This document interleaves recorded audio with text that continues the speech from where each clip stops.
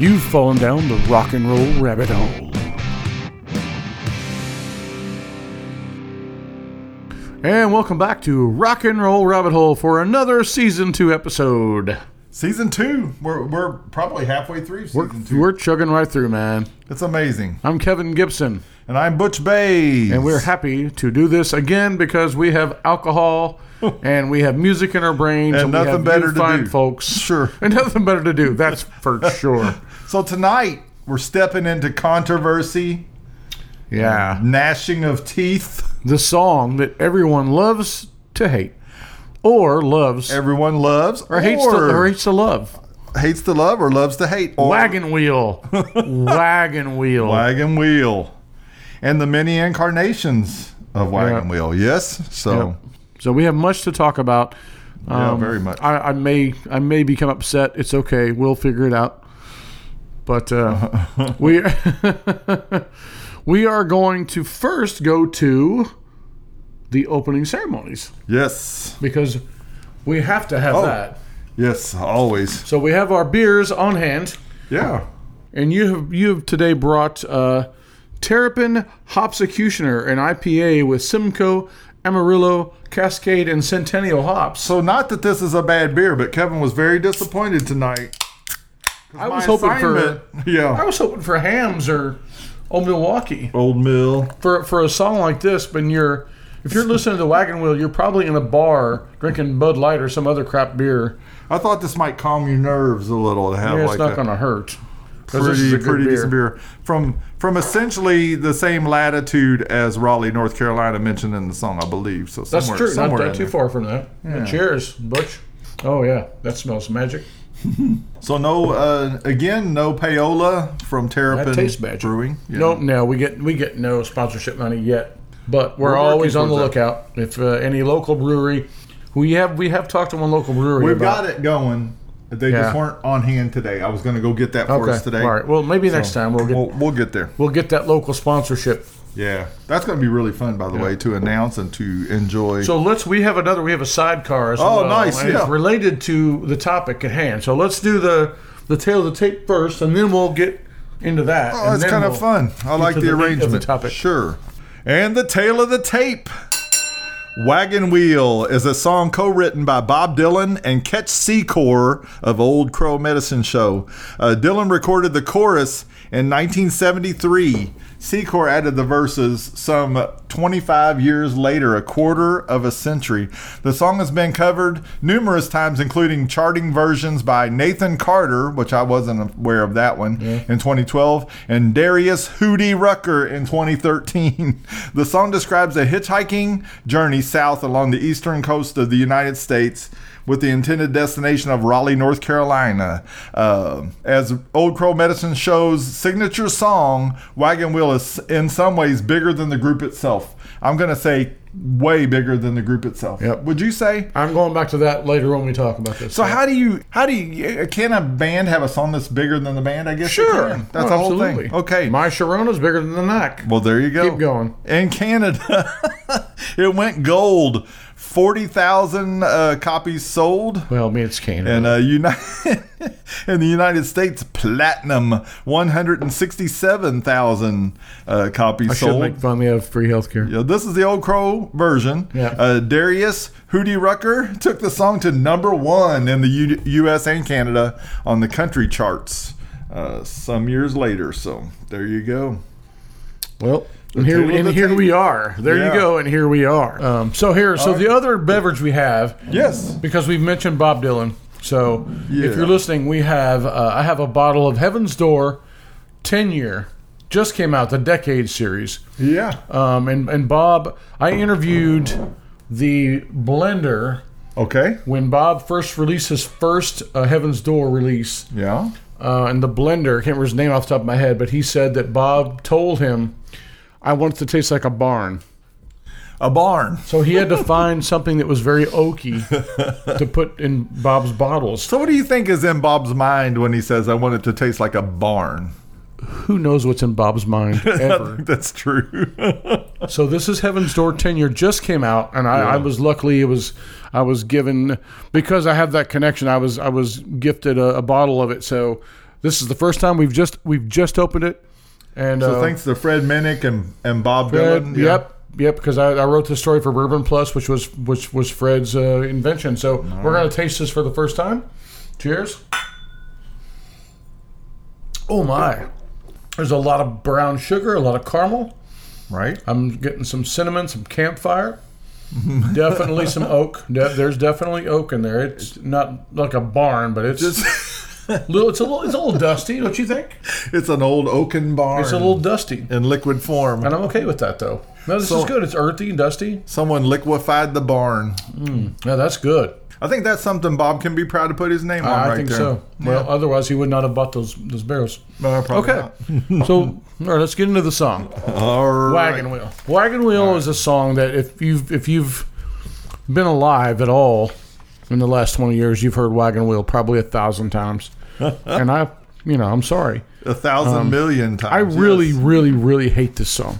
So can I read a definition to kind of kick off the go for it. Here? I kind of found this today. And we don't compare notes beforehand. We always come in blind. Right. So. And it kept striking me that this song is a cultural phenomenon. Is it not? Phenomenon. So I looked up what the definition. Go ahead. The meaning. I searched the Googles for what's the cultural or what's the meaning. What's the meaning of cultural phenomenon? It's also known as the bandwagon effect, and it occurs when certain individuals behave a certain way merely because of other individuals do as well. A cultural phenomenon also occurs when something or someone gains widespread popularity. This includes everything from films to musical artists to clothing styles.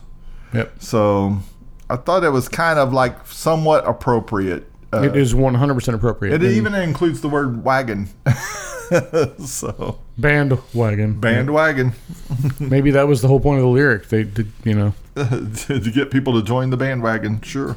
So everyone who knows anything about the song at all knows that it was a Bob Dylan, just a demo, a throwaway.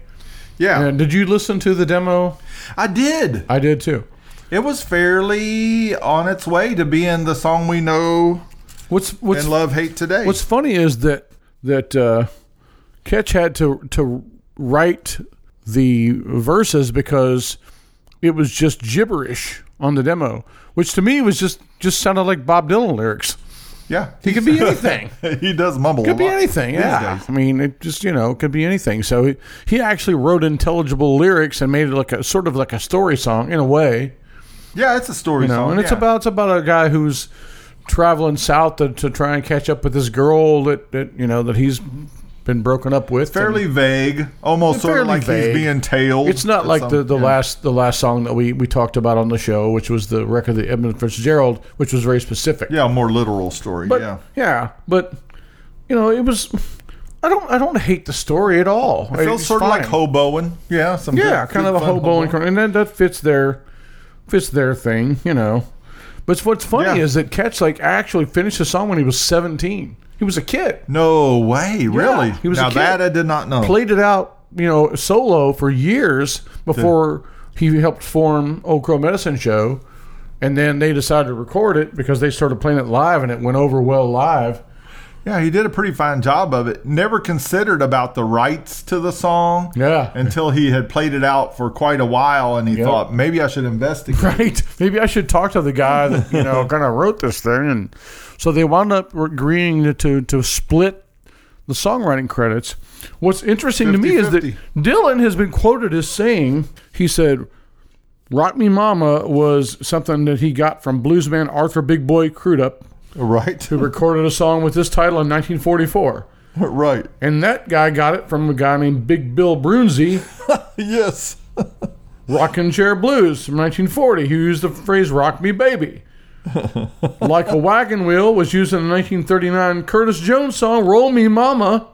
That includes the lines, now roll me over just like I'm a wagon wheel. So this song was written long before it ever got with Old Crow Medicine Show. And it's just funny to me. Well, it is of a tradition, I would say. Sure, of these sort of it's an songs. Americana kind of standard that has now is taken over the world and is making these guys so much money. And it was written by these long dead, blues guys. Sure. What a shocker. Because didn't Led Zeppelin make their entire career off that? They did quite a bit of that. Stealing stuff from blues guys. Yes. But, when I look at that sort of thought, this chorus has always struck me as sort of what I would consider to be filler lyrics or sort of transparent. Like if you just sing roll me mama, it's sort of rock me mama is kind of a lot like just the first thing that would come to mind of an old bluesman sitting around, just kind of, just something to pass the time. To lay a lyric or a vocal on top of a guitar part. Yeah. But to become something as big as it's hot garbage. It's hot garbage. I mean, I'm sorry. I just, it's so boring and so dumb. What does that even mean? I mean, I tried to find meaning in it, and it's sort of like what I found was like this sort of explanation that was like a wagon wheel being a metaphor for like rough and tumble, kind of like a sexual innuendo. I think there's definitely innuendo wrapped into it. And he wants to get back to her so he can get in bed with her and she can... And roll in the hay. Roll in the hay, yeah. Sure. Yeah. Which is, okay, fine.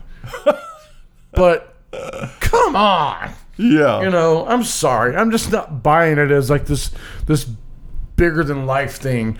And that's the thing is, you said earlier, it's bigger than the band. It's bigger than music at this point. It is, it's crazy. Yeah. I'm sorry. I think you could find people in remote African villages and play that song. They probably could sing along. Yeah. And like... Against all odds. What if like Hootie got hold of it? Oh shit! Sorry. Hootie got hold of it. Hootie got hold of it. Sorry. Hootie did quite a bit with it. Well, and again, he was in a freaking gymnasium. You can edit that out, right? Yeah, it certainly. There'd be a big like. And I know that you won't. Like a yeah. He was in the gymnasium like watching his daughter or something, and he heard that song, and he's like, "I gotta cut that." And I thought when I read that, I was like, "You son of a." Not the worst thought he ever had financially, but come on. I think he's sorry he probably cut it at this point, other than when he goes to the mailbox and gets those giant checks, which he needs a wheelbarrow. But he now is Adam West to Batman, as Hootie is to Wagon Wheel now. To me, when I watch Darius, I know his name's not Hootie. I'm going to keep saying it to irritate you. Yeah, I'm sure. Well, no, that's okay. I think I introduced that as a subject. But I think when I look in Darius Rucker's eyes when he sings this song, he's dead inside. He's dead inside anyway. But yeah. Well, I don't know that he's dead inside anyway. But when he sings this song, I think he... Did you hear Hootie and Blowfish? Yeah. Did you hear any of that output? Yeah, I mean, he was dead inside then. I think the guy's got one of the greatest voices of his generation, as far as just being a soothing, beautiful thing to crack. If he would emote, I hated Hootie and the Blowfish because he didn't emote. It was just all so monotonic. It was just like, it was just like, come on, man, melody counts. Before we get too far down the Hootie rabbit hole, I thought it was interesting to me that Ketch Secor almost literally pulled this out of Bob Dylan's waste bin. This was theoretically a crumpled up piece of paper that Bob Dylan discarded. He was smart to do so. I'm not pooping on the song or what he did at all. Oh yeah, yeah. I think he did a fine job. That'll bring me to a point in a few minutes. But he did. He wrote a great little semi-story song around it. I mean, I don't hate what it became in his hands at all. Yeah, I think but it feels fun. It has a fun. It's and I looked up. It's just 4 chords over and over and over. Yes. It's repetitive as heck. It's the easiest song to play. You should ever. People can teach it to, say, guitar students as the first song. Well, yeah, I think my dog Atticus could learn to play that song. Maybe with a couple weeks, with a practice. But that'd make a good YouTube. That would make it a TikTok. I'm thinking. But okay, you know what I mean? It's like it turned into something ridiculous, and I think that I think he meant well because he wanted to have this song to play out. And it's not a terrible song in and of itself. But I mean, like, to me, Bob Dylan's Cast Off, which had the entire chorus and melody, his thing that he didn't see fit to bring to light, becomes this cultural phenomenon song, giant titan of a song that will probably go on beyond our lives and beyond our children's lives and grandchildren's lives as a thankfully I'll be dead, as an acoustic campfire tune. Sure. And like, it reminded me of, I always thought about Paul McCartney and the pressure for Paul McCartney to record every thought he ever had, right? Yeah. He wakes up in the morning and goes, scrambled eggs, and he's like, I got to write that down. I got to record that. Yeah, what if he didn't? And so Bob Dylan throws this thing away, basically, and Ketch, like, retrieves it, spruces it up a little, but it becomes a giant tune. So it's kind of bizarre to me that these geniuses of music like Bob Dylan, they throw away stuff that could be a number one song. Yeah. Makes you wonder what songs have been. It was like he basically flushed it down the toilet and then Ketch retrieved it from the sewer. And the thing is, like, Ketch was, what a name, Ketch. But he was a kid, and he wrote this song around it, and it was like, it was innocent. This wasn't a 17-year-old who was like, I'm going to get rich off this. He wasn't. He was just writing it. You know what I mean? I mean, that's something you or I would have done. Oh, yeah. I heard this weird demo. Let's finish it and in just no play it out way for did some, they think for of some being dumb rich. reason. Yeah. Sure. But the thing is, because it became what it was, it just kept getting worse. So I interviewed, when all this was happening back in the early 2000s, I interviewed Old Crow Medicine Show. Okay. Over the phone. Yes. And I was supposed to interview Ketch. All right. Yeah. Okay. And they were in their van traveling on the highway. And I called the Ketch's cell phone number. Yeah. And I got him, I guess. Okay. But they were so high. Yeah. That they kept passing the phone around. I didn't know who I was talking to. Oh. So I didn't get a single good quote. Not one? From anybody that I knew. I didn't know who I was talking to. They were laughing at me. They were passing the phone around and just being complete jerks about it. So you couldn't quote anybody because you couldn't say so. You could have just quoted it all as Ketch. Nope. I wrote the story from the perspective of someone from the band said this. Oh. It might have been the roadie. I bet writers hate that, right? Right, because we can't do our job. Sure. So I had from the very get-go a bad taste in my mouth about that band and that song. Okay, sure. They were complete jerks to me. Yeah. The Beatles might have done that to you at some point. They probably would have because they were just bigger than me. Having fun. But that doesn't mean... I'm trying to do my job. Right. I'm trying to be professional. So what was the interview about? Was it about this song? Just or them and their album, and they were going to be playing in Louisville at some point soon. Sure, yeah. I just want to get their thoughts about how is it going on the road and what's it like to, your album selling well, just the standard questions. And they were just like laughing and, hey, talk to this guy, talk to this guy, talk to this, talk to the bass player. They weren't telling me their names. It was just like, I couldn't. So it was almost like a high school prank in a way. It was very immature, which is, okay, whatever. Right. But that was my introduction to Old Crow Medicine Show. And then I started listening to their music, and it was just all drug references. I'm like, no, I don't want that. So it helped me hate the song that much more. Because I'm like, I'm sure there's some sort of drug metaphor in there that I'm not getting. Because I'm not a drug guy, But, I think you would have not liked this song anyway. No, had you not had a bad personal experience with the band. Because it sort of got the Brown Eyed Girl effect, which I would call it. Another song that I hate that cover bands play is Mustang Sally. Yeah. Why? Right. Why? There's nothing special about that song. It's boring. It's repetitive. It's garbage.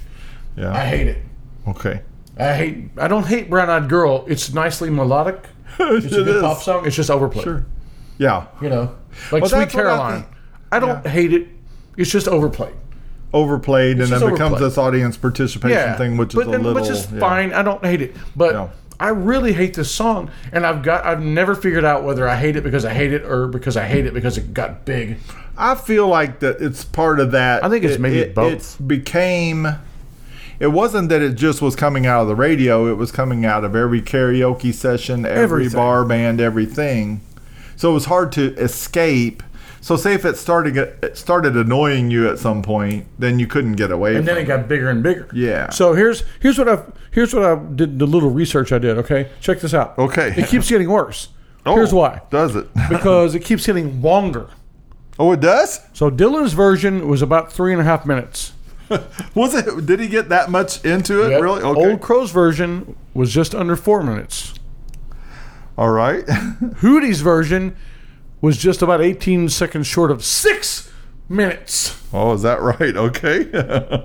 What happens if Dave Matthews gets hold of this freaking song?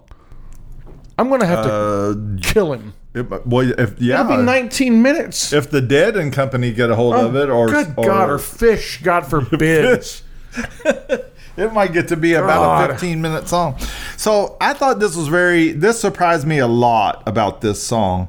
I looked up on YouTube the Old Crow video, to kind of see. Yeah, I couldn't watch it. Well, that's okay. But I looked up how many views on the Old Crow video. 71 million views. That's a lot of views. Not a shock. That's big. That's big. So then I looked up the Darius Rucker numbers on YouTube, the official video, 363 million. So that is 4 This is what's wrong with America. Yeah. It's just crazy though. I always have thought of it as an Old Crow song, and to have Darius, right. I mean, I forgot he even recorded it, but he's the one that made it, that bastardized it and made it into the devil. I mean, come on. I'm sorry. This bourbon's really opening up, by the way. So I mean, I don't know. It's like I go back to like we built this city. Okay. I hated that song from day one. And then it got big. I hated it. So did I really? Like we talked about this when we did the episode on Hotel California. Okay. Yeah. Sure. And I went back and listened to it. I'm like, okay, I don't hate it as much as I thought I did. It does harken back to that. Yeah. That it does. Yeah. And so I couldn't listen to the Darius version. I would never do the Hootie version. I would never do that. Okay, but I listened to the Bob Dylan version. I'm like, this actually sounds sort of pure. Oh well, yeah, the demo version that is simple. It does have a pure thing. But there was stomping and there was sing along. I'm like, so I sort of get why it became what it became. I sort of get it. And I've written stupid songs like that too. So I'm not above any of that. It's a very singable chorus, like a ballroom singable. Absolutely is. Like I think drinking songs sort of went out of style once people immigrated from Europe to here, right? Yeah. But this reminds me of a drinking song maybe from Europe where everybody puts their arms around each other and they sing the chorus. We built the city as like the most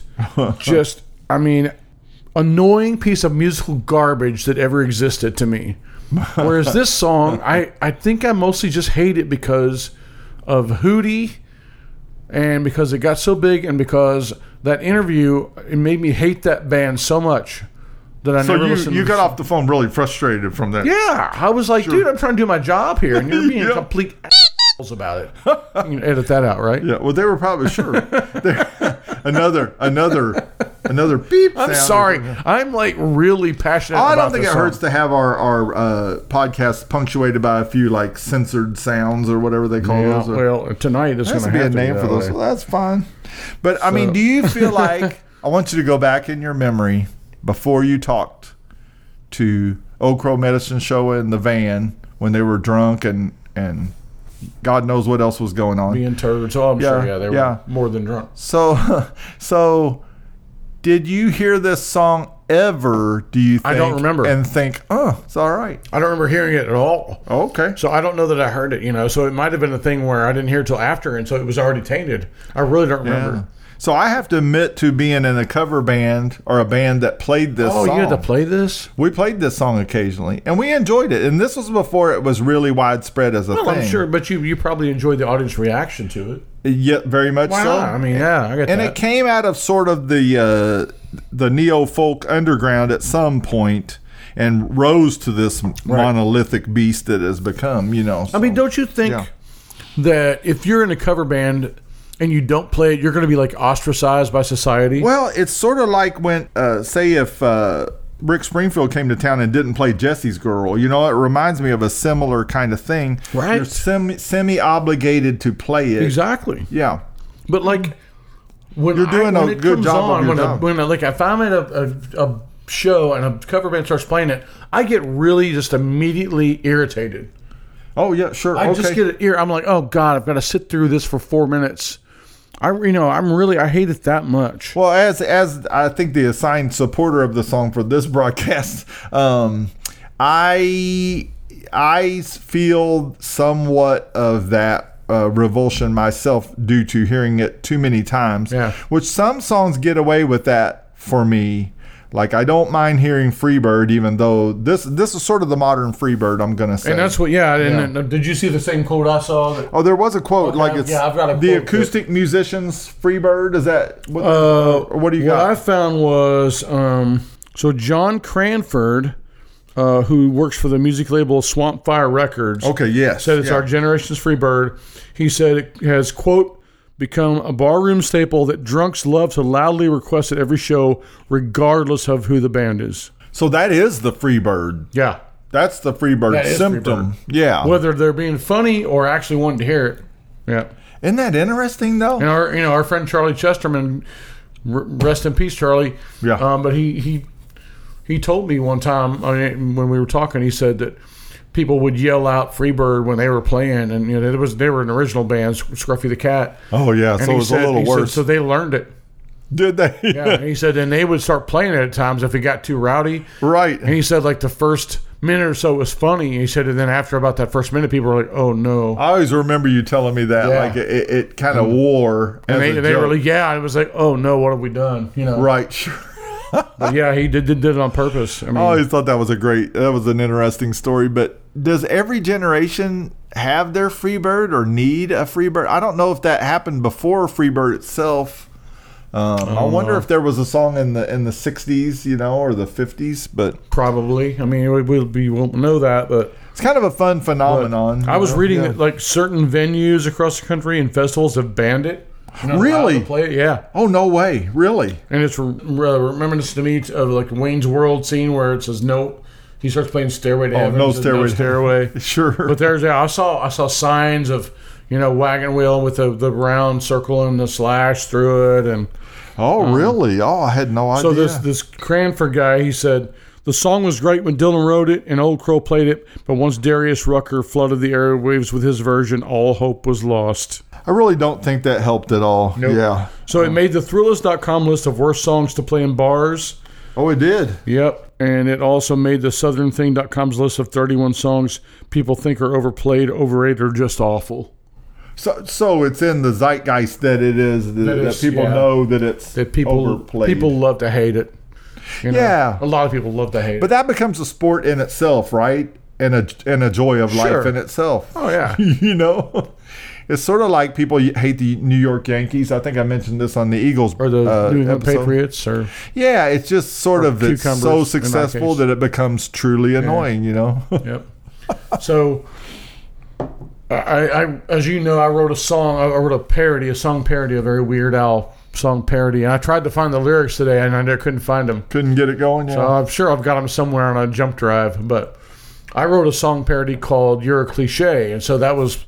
My chorus was say, "Hey there, cover band, play it for real. Hey there, cover band, play that wagon wheel." And that was in quotes. And then it's, "Oh, you're a cliche." So it's, "Oh, you're a cliche." So it was from the point of view of a bunch of middle-aged people out in a bar, and they scream for the band to play wagon wheel, and the band plays it, and they lose their minds. And one of them actually accidentally knocks over the lead singer's mic stand. It's a story song, just like the song itself. And then when they're done, less hoboing. They do a round of shots, and then they start screaming for him to play it again. And the cover band refuses. Oh, and so they revolt. Whoa! And like the last song or the last verse is, "We're never gonna see this band again. Hey there, cover band, play it." So Oh, yeah. Wow. So we talked about this many times, and we never recorded it, never played it. But it felt a little mean, but it's a little mean, but it's also very honest. Unlike Hootie, I like that it has a story arc. I really like that. Yeah. I did that on purpose. I'm a songwriter, But I wonder about Darius there and what he thinks. I'd love to see it, like an interview or talk to him about it. It was but a cash I don't grab. think he'd ever have a moment. It was a cash grab. Sure. I don't hate Hootie, but I'm just saying. No. Yeah, he's not a hateable kind of fella, but no, he's fine. Yeah. Even though he went from pop to country with no warning. Oh, well, there you go. So I've seen Old Crow over the years, and I watched a few videos of this performed live. And back in the day, they had a kid named Willie Watson in the band, and when they had him in the band, this song sounded really spiffy, like it had a real crackle to it. And then this band's had more lineup changes than Menudo. Yeah. You know what I mean? They just keep changing. And there's like 50 guys on stage, it appears to me, with like 5 banjos and Yeah, it's like Dave Matthews. But I thought the original core, the crew of Old Crow originally really did a fine job of this song. And I saw them live fairly early on at the Palace and some stuff like that. And that was probably the show that I was trying to promote for them when they wouldn't. Well, it was probably the apex of their fame. Yeah. But they've continued on making a lot of appearances, and they draw, I think, pretty well. But my brother saw them more recently, and he said they couldn't have played this song sort of faster and more dismissively. Like they probably are haunted by it themselves. So well, it serves them right.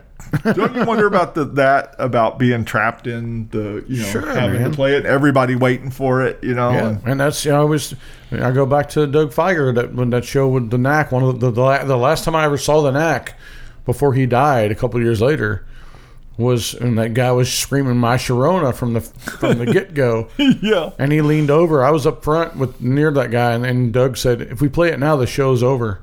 And Doug knew that. He's like, "We're just biding our time till we play the one song you want to hear." Doesn't that have to feel weird, Terrible.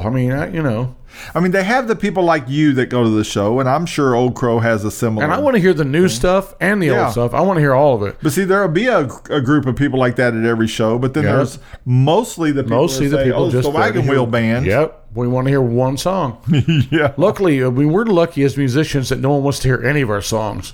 Well, yeah, that's really good. So they're all on a level playing field at that point. No one cares at all. So that's a beautiful thing. Yeah. So we got a buddy, Rob, that's in one of the most successful cover bands in our local area, and one of the more the Remainders. He used to be in the biggest local cover band. He moved on from that when they started doing the Grease medley. Well, sure, but I mean, it's a band that has perfected sort of that cover band kind of deal, or like. Yeah, in his time, right? And I'm sure they do. So have you talked to him? Yeah, have you talked to him about this song in particular? No, I haven't. He's been out of that band enough. He doesn't want to talk about it. I'd love to hear his take on it. Really, I would too. Yeah, so. we'll have him on the show at some point.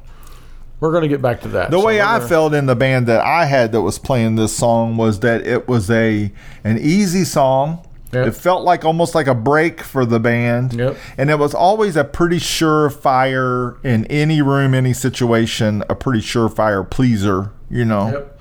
So. And I hate it. One time we were playing a town in the middle, Luzerne, Michigan, in the middle of Michigan, sort of like a winter, kind of like cross-country skiing town, and sort of a river tubing summer town.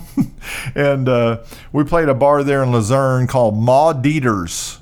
And I remember a woman came up during the set and was talking to me through a whole song, fussing at me for playing for playing depressing rock and roll. I remember this story. So I figure we played Wagon Wheel shortly after to kind of like cheer her up. Yeah. But you ever had a conversation through a whole song during a gig? No. It was so bizarre. Well, I've had a woman dance in front of me and show me her boobs, but that's as far as it's gone. Yeah. Well. That was so gross. So gross. So gross. Are we done with this? Because this song is just annoying the hell out of me. I think we're done. I think I see the merits of the song itself. I see that it started out as a good thing that maybe turned into a... I think it started out as a... yeah. There's a reason Bob Dylan didn't finish it. It was simple and not that great. Well, like speaking of tonight's sidecar here, Heaven's Door, I feel like he used it as a part of his process to get to the song Knocking on Heaven's Door for the Pat Garrett and Billy the Kid soundtrack. But I feel like it was part of that process, and he kind of knew that. It was not all there, Sure. He was like, yeah, I made this thing. I don't care about it. And then Ketch found it and was like, hey, I'm going to turn it into this, which is fine. But it's not that good. I'm sorry. But who ultimately decides, does the public then? The public, and the public are idiots. Oh. I work with the public. I know.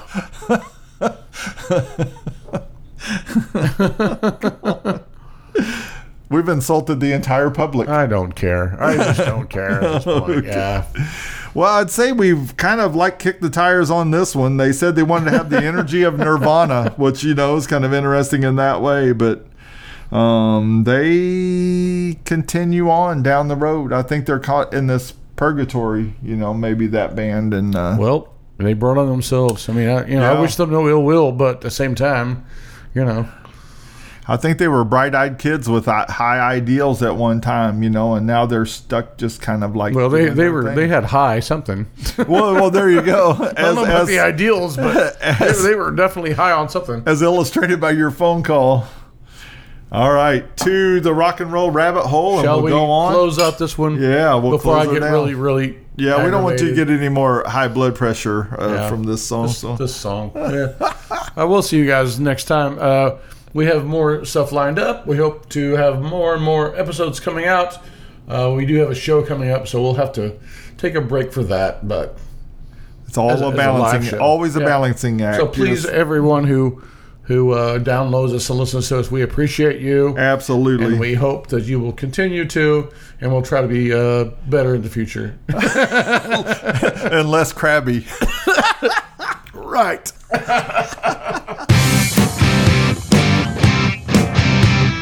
We've insulted the entire public. I don't care.